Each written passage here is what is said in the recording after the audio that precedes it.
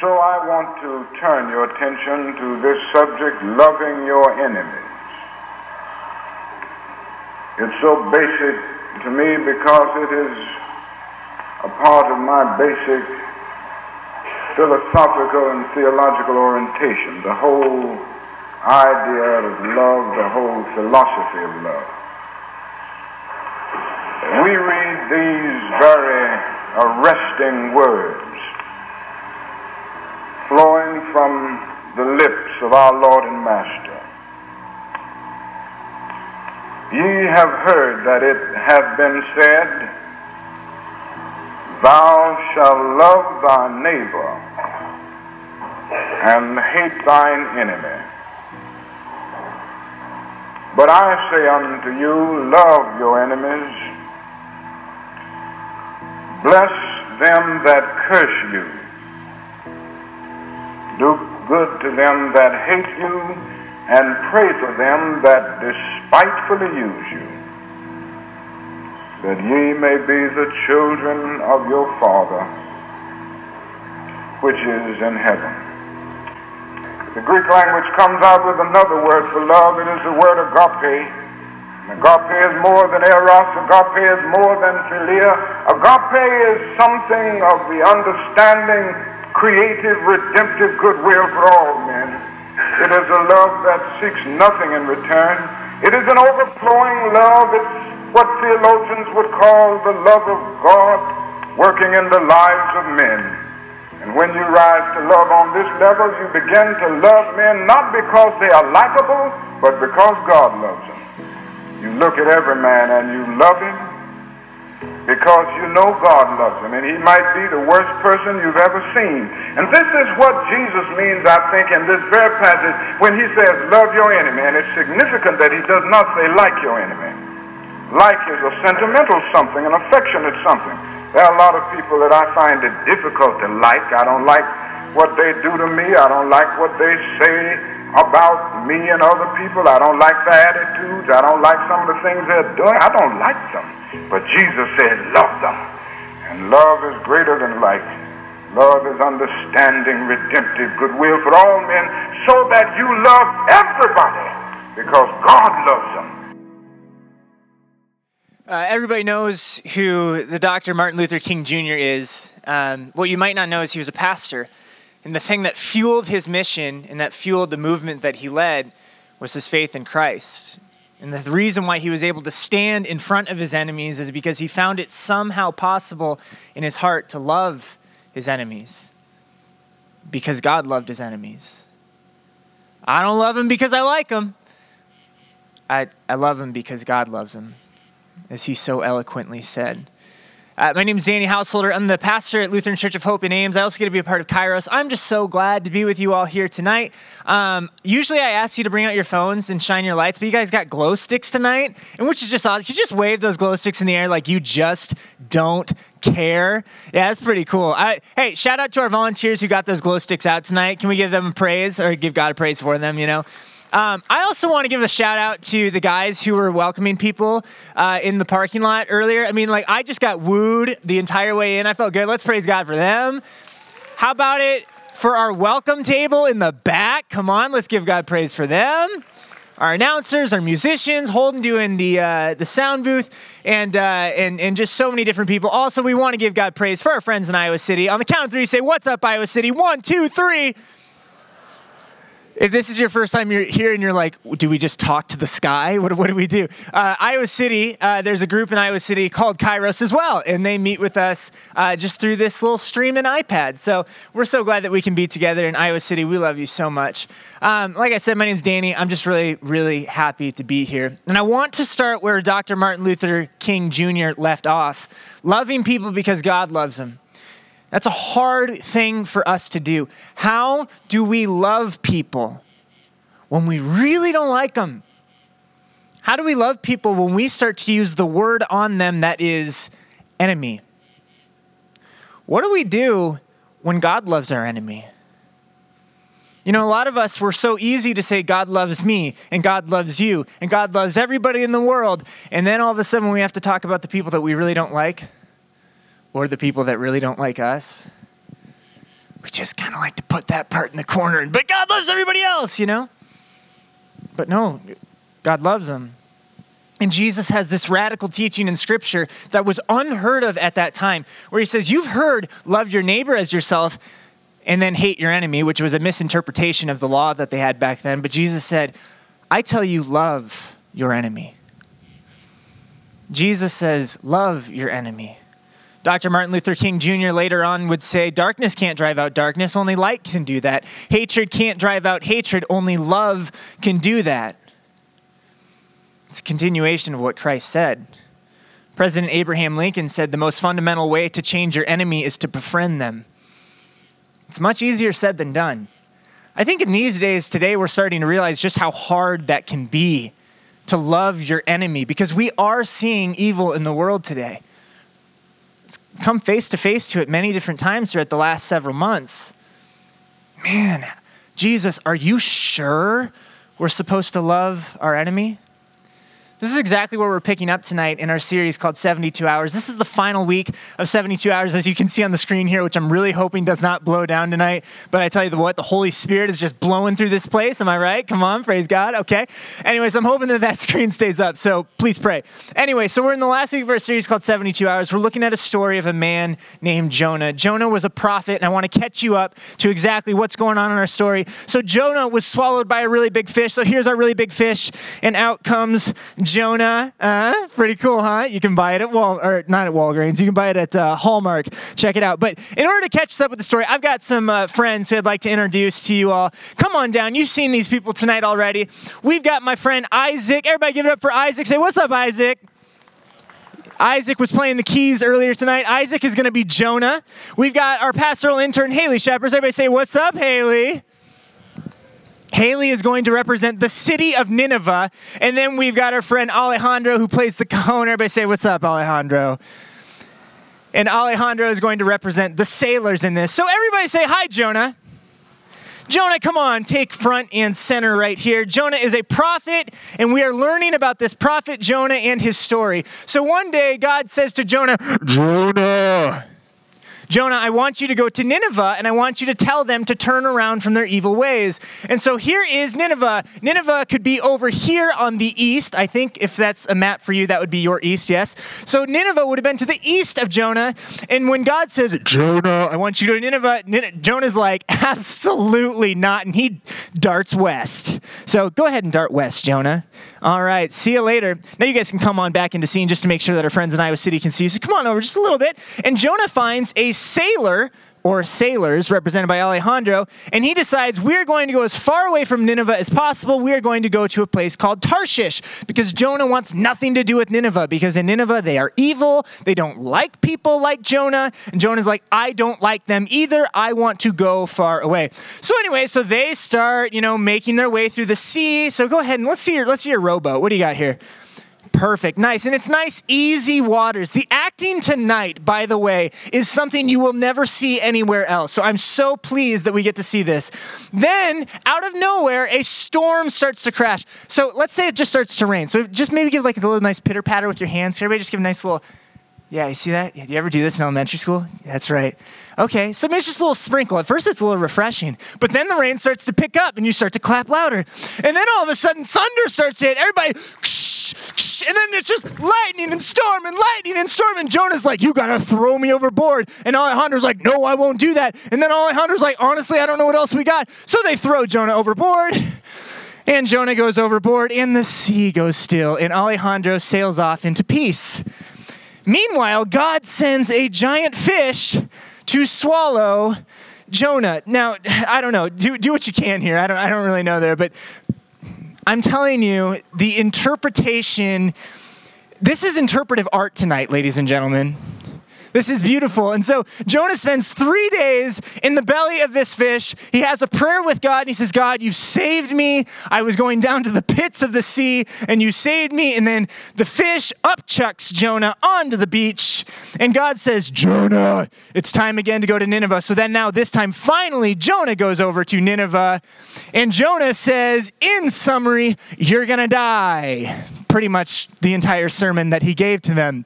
Now, to everyone's great surprise, as we can see on the next slide, which we learned last week, God saw that the people of Nineveh had put a stop to their evil ways. So now Haley's a great person. She is a great person all the time, but in the sake of this skit, she's just great. Everybody's praising God. Everybody's praising God. Yeah, it's amazing. And this is where the story should end. Like everybody lived happily ever after. But it doesn't. On the next slide, we see this change of plans greatly upset Jonah, and he became very angry. Jonah, how angry are you right now? Just so upset. I tell you what, let's give these folks a round of applause. This is amazing. I kind of want to cry right now. I'm so moved by your interpretive acting skills. Thank you so much. And I'll see you back up here later when you give me some spirit keys for the end of the sermon, because we really want it to land. You know what I'm saying? Anyway, that's what we do here at Kairos. Jonah is very upset that the people of Nineveh turned around. Talk about the worst minister ever. This doesn't make any sense. You'd think that this is a resume moment for Jonah in his career as a prophet. 120,000 people came to know God through this one, just tiny little 5 words in the Hebrew is what it is. A 5-word sermon. And 120,000 people come to know God through it. And Jonah's mad. He's angry. It says this on the next slide. Jonah starts to chew out God. Didn't I say before I left home that you would do this, Lord? That's why I ran away to Tarshish. I knew that you're a merciful and compassionate God, slow to get angry and filled with unfailing love. You're just eager to turn back from destroying people. I knew you would do this. Can you imagine if you invited a friend to Kairos who didn't really know anything about God, didn't really have any interest in it, and then they had such a great time. They felt compelled by the Holy Spirit. And afterward, you guys come up to me and you tell me this person they want to know God. They want to be with God. Isn't that cool? And oh, you got to be kidding me. Are you serious? No, you? I'm sorry, is there a problem? Yes, you're the problem. I didn't want you.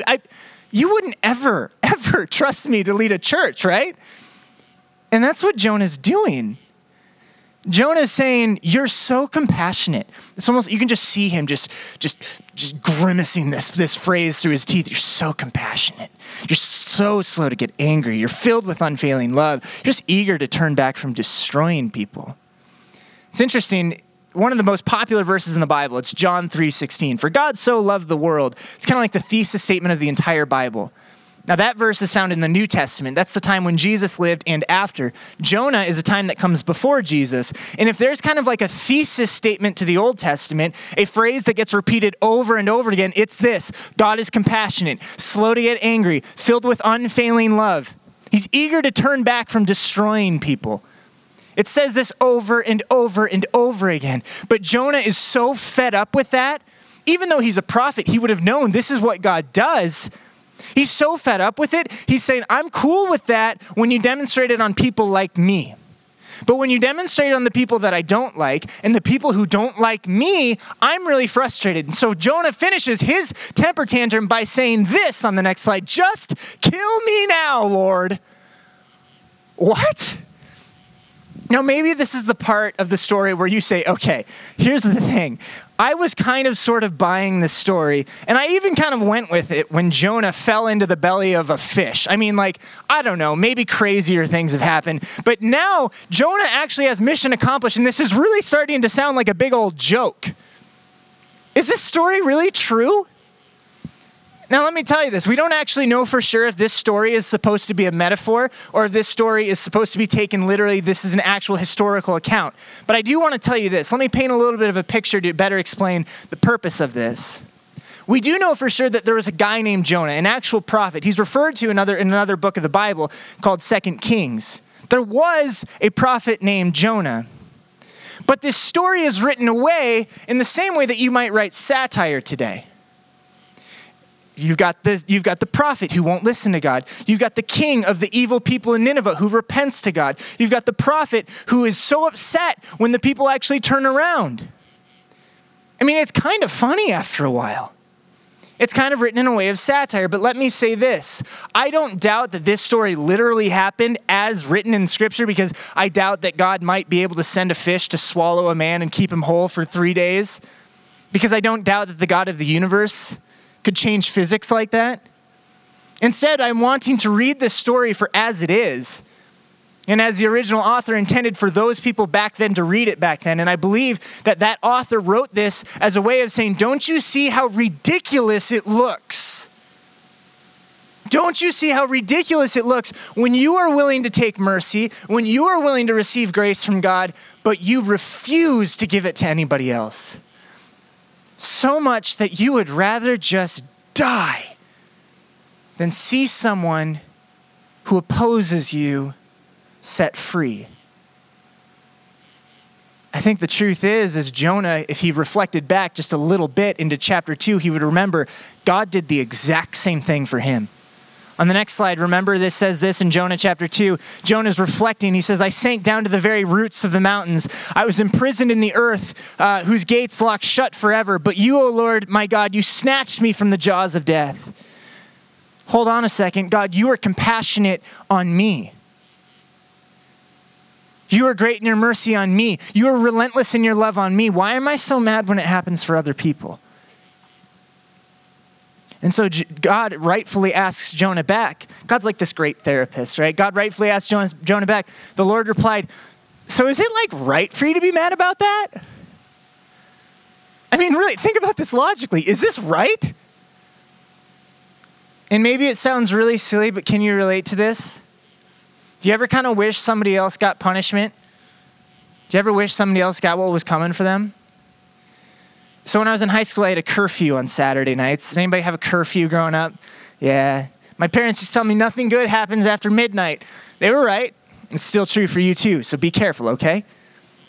But my parents used to say nothing good happens after midnight, so I want you to come home before midnight, especially on Saturday nights. My dad is a pastor. He's actually my boss. Kairos is a part of Lutheran Church of Hope in Ames. There are many Hope campuses across central Iowa. The first one was in West Des Moines, and my dad's the pastor down there. And so growing up, my dad would preach on weekends, and Hope grew to be this really, really huge church with thousands of people. And so on Sunday mornings, my dad would wake up and preach to thousands of people. And so in my mind, I'm like, I got to get curfew right on Saturday night, because you do not want to wake up a person who has to speak to thousands of people in the morning. Now, my dad was full of grace and he's full of mercy. And so if I messed up, like, he was willing to give that to me. But I tell you what, when I came home and I knew that they were sleeping, I was like, oh, thank God. And so then, like, you just... You know, and every single step is so loud, it feels like, whoa, oh, the screen's going. Oh, Lord, help us. God, have mercy. I need that PowerPoint. Anybody want to help me out here? You know what? Whatever happens, happens. You guys, this is Holden Kramer. What a guy, huh? Holden Kramer, former punter for Iowa State University. Did you know that? I tell you what, Holden is so low-key and so humble about everything. This is crazy. This is nuts. Here we go. They're going to figure it out. And while they are, I'm just going to trust that you're going to pay attention to me, right? That's going to work out so well. Okay, nice. That's perfect. Is that going back up?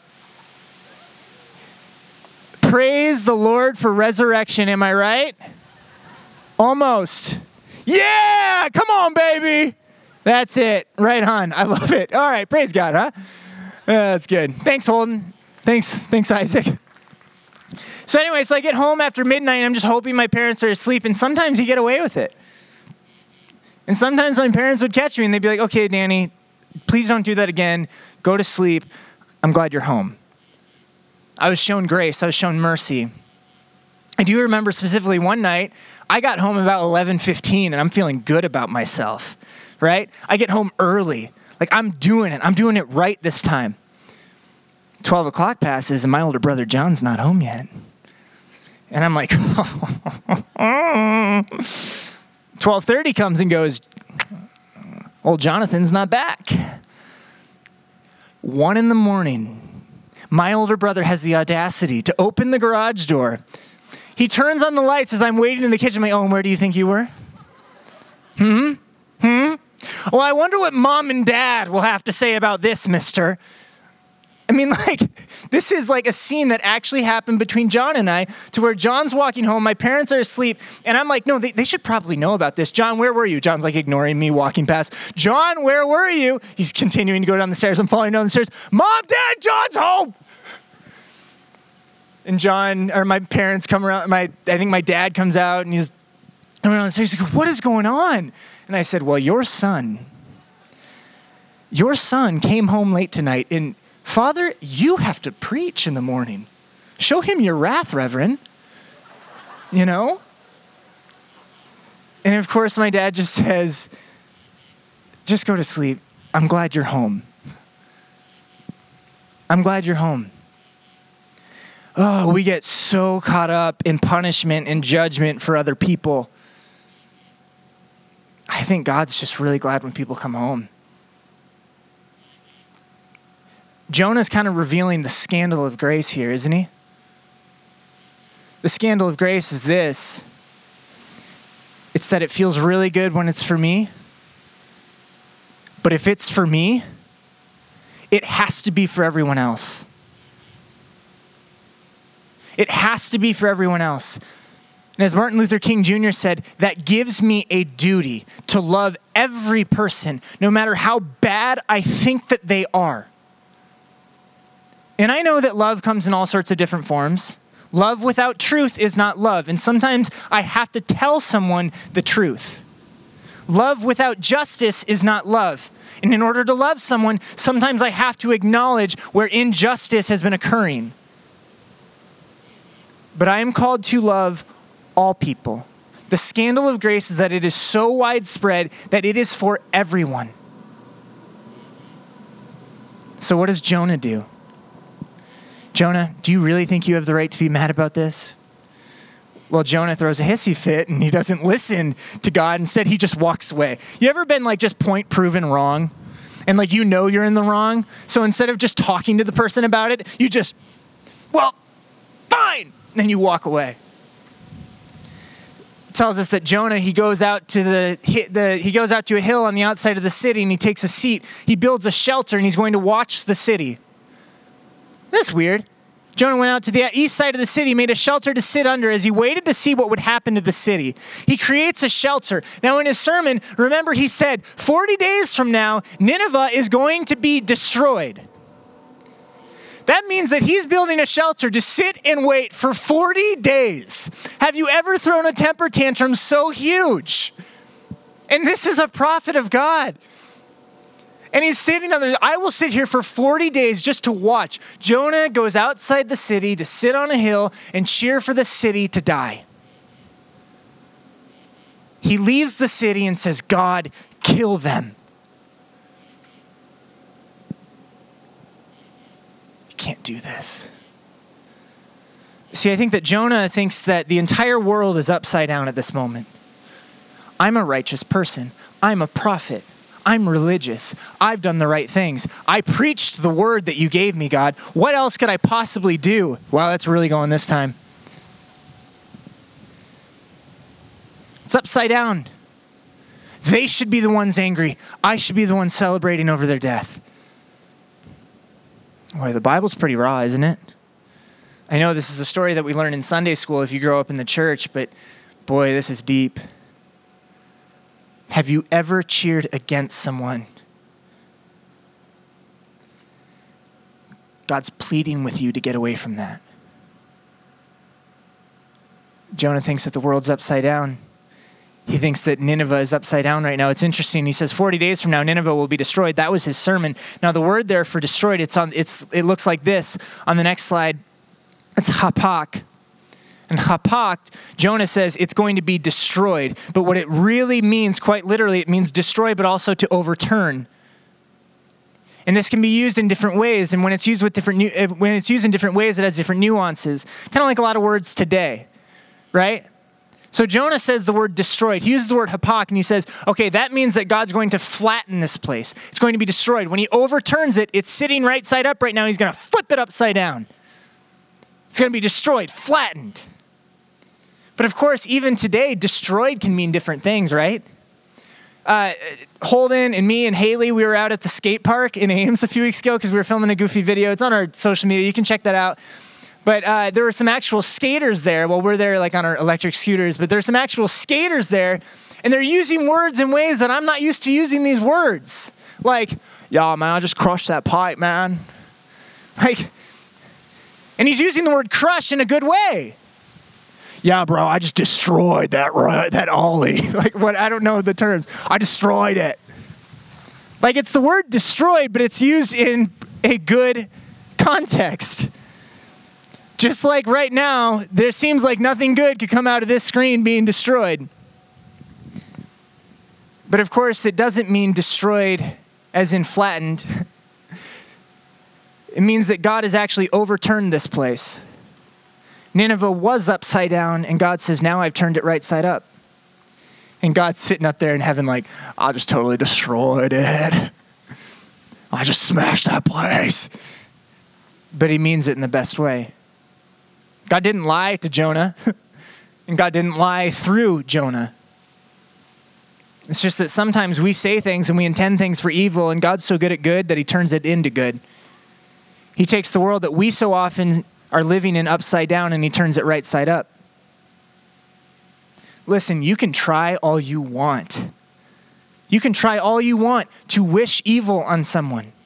You can do everything you want for evil to take place on someone that you don't like. At the end of the day, God's going to win. And when God wins, love wins, goodness wins, grace wins, justice wins, mercy wins. And that is right side up. Sometimes we think God's got it upside down. God says, no, you're living in an upside down world, and I've come to turn it right side up. So like any good therapist, God doesn't give up on Jonah. Because Jonah, he's the one who's living upside down at this point. And Jonah's going back and forth and back and forth. He's like, okay, I'm going to run from Nineveh, and then I'm going to go into the sea. And he's like, okay, fine, I'll go to Nineveh. And now I'm happy because because I've been able to preach this message, but now I'm really mad that I just want to die because it actually worked. Jonah's flip-flop, flip-flop, flip-flop, flip-flop. But God doesn't give up on him. It says in the text, it says that God then grew a tree for Jonah. Grew a tree and it provided shade. And it says Jonah's very grateful for the plant. But then very shortly after that, it says that God also provided a worm, and the worm ate the bottom of the plant, so then the plant withered away and it dried up, and then the sun scorches down on Jonah's head, and Jonah gets a bad case of sunburn. I mean, it's kind of funny, right? Jonah's so mad. So mad. He said, I'm so mad I could die. The only time in this entire book where Jonah's actually happy is when God creates a plant to have some shade for him. And now Jonah's mad again because the plant is gone. And so God says, is it right for you to be so angry because the plant died? God's asking the same question, but he wants to make it simpler for Jonah. He didn't get it the first time when he said, is it right for you to be angry? Is it right for you to be angry? And Jonah's like, well, I think it is. So then God gives him an object lesson. So here's the plant. Now the plant went away. Now Jonah, okay, is it right for you to be angry because the plant died? And Jonah says, come back one slide. Jonah says, yes. Come back a slide. Jonah says, yes, even angry enough to die. I just can't get over Jonah. The guy's ridiculous. And I imagine that God, in like this heavenly, creator, powerful over the entire universe sort of way, sits down with his legs crossed and looks Jonah in the eye and says, now Jonah, and on the next slide here it says, do you feel sorry about the plant? You did nothing to put it there. It came quickly and it died quickly. You didn't even have enough time to emotionally attach to it. You didn't make it. You didn't develop a relationship with it. And you're mad. And maybe you should be. Maybe you should be, because creation does matter. No matter how minuscule it seems. Maybe, Jonah, yeah, you should be mad. But even something that you're so detached about, if you could be mad about that, he says Nineveh has 120,000 people living in spiritual darkness. 120,000 people that I made. Now, shouldn't I feel sorry for such a great city? Jonah, you're so mad about a plant. You are so mad about your feelings getting hurt. You're so mad about your plans getting uprooted. You're so mad that you might look kind of silly right now. Jonah, I'm mad for people. It says, Jonah, you feel sorry about the plant. Well, Jonah, I feel sorry for people. It's the same word in the Hebrew that they use there. We're going to learn one more Hebrew word tonight, right? It goes like this. It says chus, and it literally means heartbroken. To be so sad that your heart is welling up with tears and it breaks. Oh, Jonah. Jonah. Your heart breaks over things that can be replaced. My heart will not stop breaking until I've made people whole again. And I know you're mad, and I know you're angry, and I know they've hurt you. But I'm the God of redemption. I'm the God of reconciliation. I'm the God of heartbreak. And I'm the God of making people whole again. I'm the God of turning things right side up again. You know, it's funny. God said, so don't you think I could be mad about that? I could feel sorry for them? And then you're like, okay, what's it say next? What does Jonah do next? And end of the book. Maybe God's trying to talk to you through this one. Do you believe that God should be able to love all people? Easy answer, no. God shouldn't love all people. But he loves me. Therefore, he must love everyone. Jonah goes out to a hill on the side of the city and cheers for the people to die. He's crying to God, kill them. And many, many, many years later, Jesus Christ approaches another city, Jerusalem. And he saw the city from a hill, and he began to cry. I just wish that you would understand the way to peace. We're trying to get our peace through things that won't get us peace. We're trying to get our peace through things like revenge. We're trying to get our peace through things like saying, I told you so. We're trying to get our peace through control. We're trying to get our peace by removing someone from our life. We're trying to get our peace by cheering for someone to die. Probably not literally, but metaphorically, spiritually. On this next slide here, there's a guy named Gordon Wilson. Gordon Wilson lived in Northern Ireland back in the 80s when there was he lived in Northern Ireland when there was a revolution taking place. The IRA, a rebellious army, had an act of terror on his own, or demonstrated an act of terror on his hometown. Bombs went off, buildings collapsed, walls fell on him and on his daughter. Gordon survived, but his daughter didn't. Later on, they would interview Gordon, and they talked to him about what happened. And before the world of YouTube, it went viral in the way that it could go viral back then. And to find the clip, I had to splice together a couple of different clips, so I apologize for the kind of lack of quality, but I want you to hear it from him. Hear his heartbreak, but hear how he finds the way to peace. Check this out. She said, are you all right? I said, yes, but my hand's sore. How are you, dear? All right. Then I heard her scream. Asked her again, how are you, Mary? Are you all right? Yes. She was gripping my hand very tightly. I was bleeding from the forehead. Knew I'd hurt myself. But I was assured that she was all right. She told me twice. She told me again, but she still was screaming in between times, and I couldn't understand why on the one hand she was telling me she was all right, on the other hand she was screaming. When I asked her for the fourth or fifth time, she said, Daddy, I love you very much. Those were the last words she spoke. I should never forget them. But I bear no ill will to anybody, nor does my wife. What strength? It's just very quick at the end there. I bear no ill will toward anyone, nor does my wife. The expanded quote said, I hold no ill will, but I pray for the people who killed my daughter every single night, and I ask God every single night to forgive them.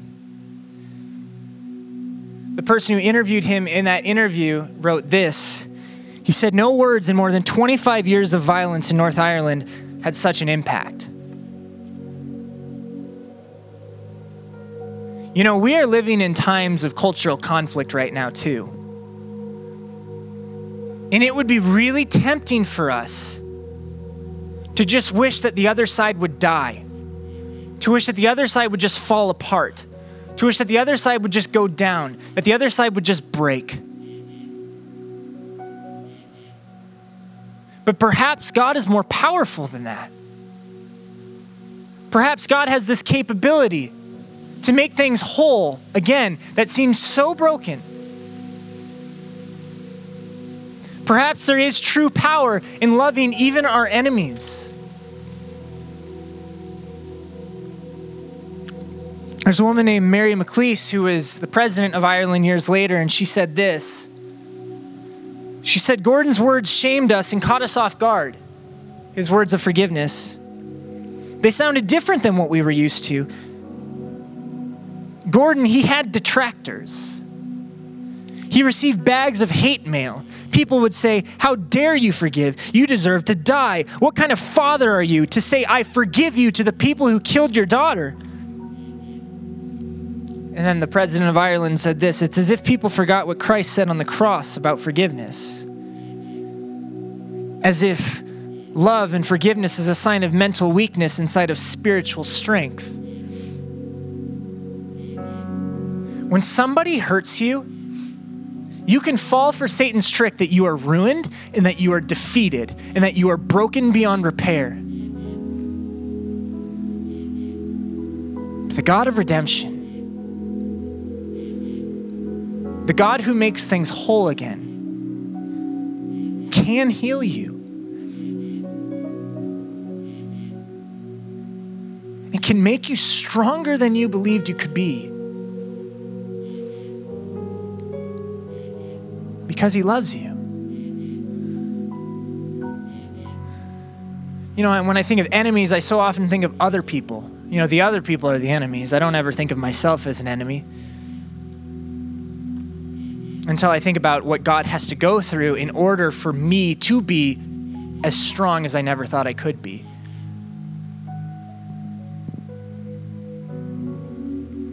He sat on a hill and he wept over me.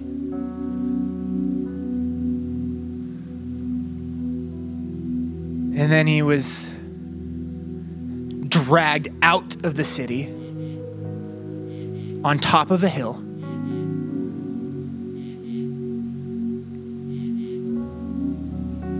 And he looks over the city.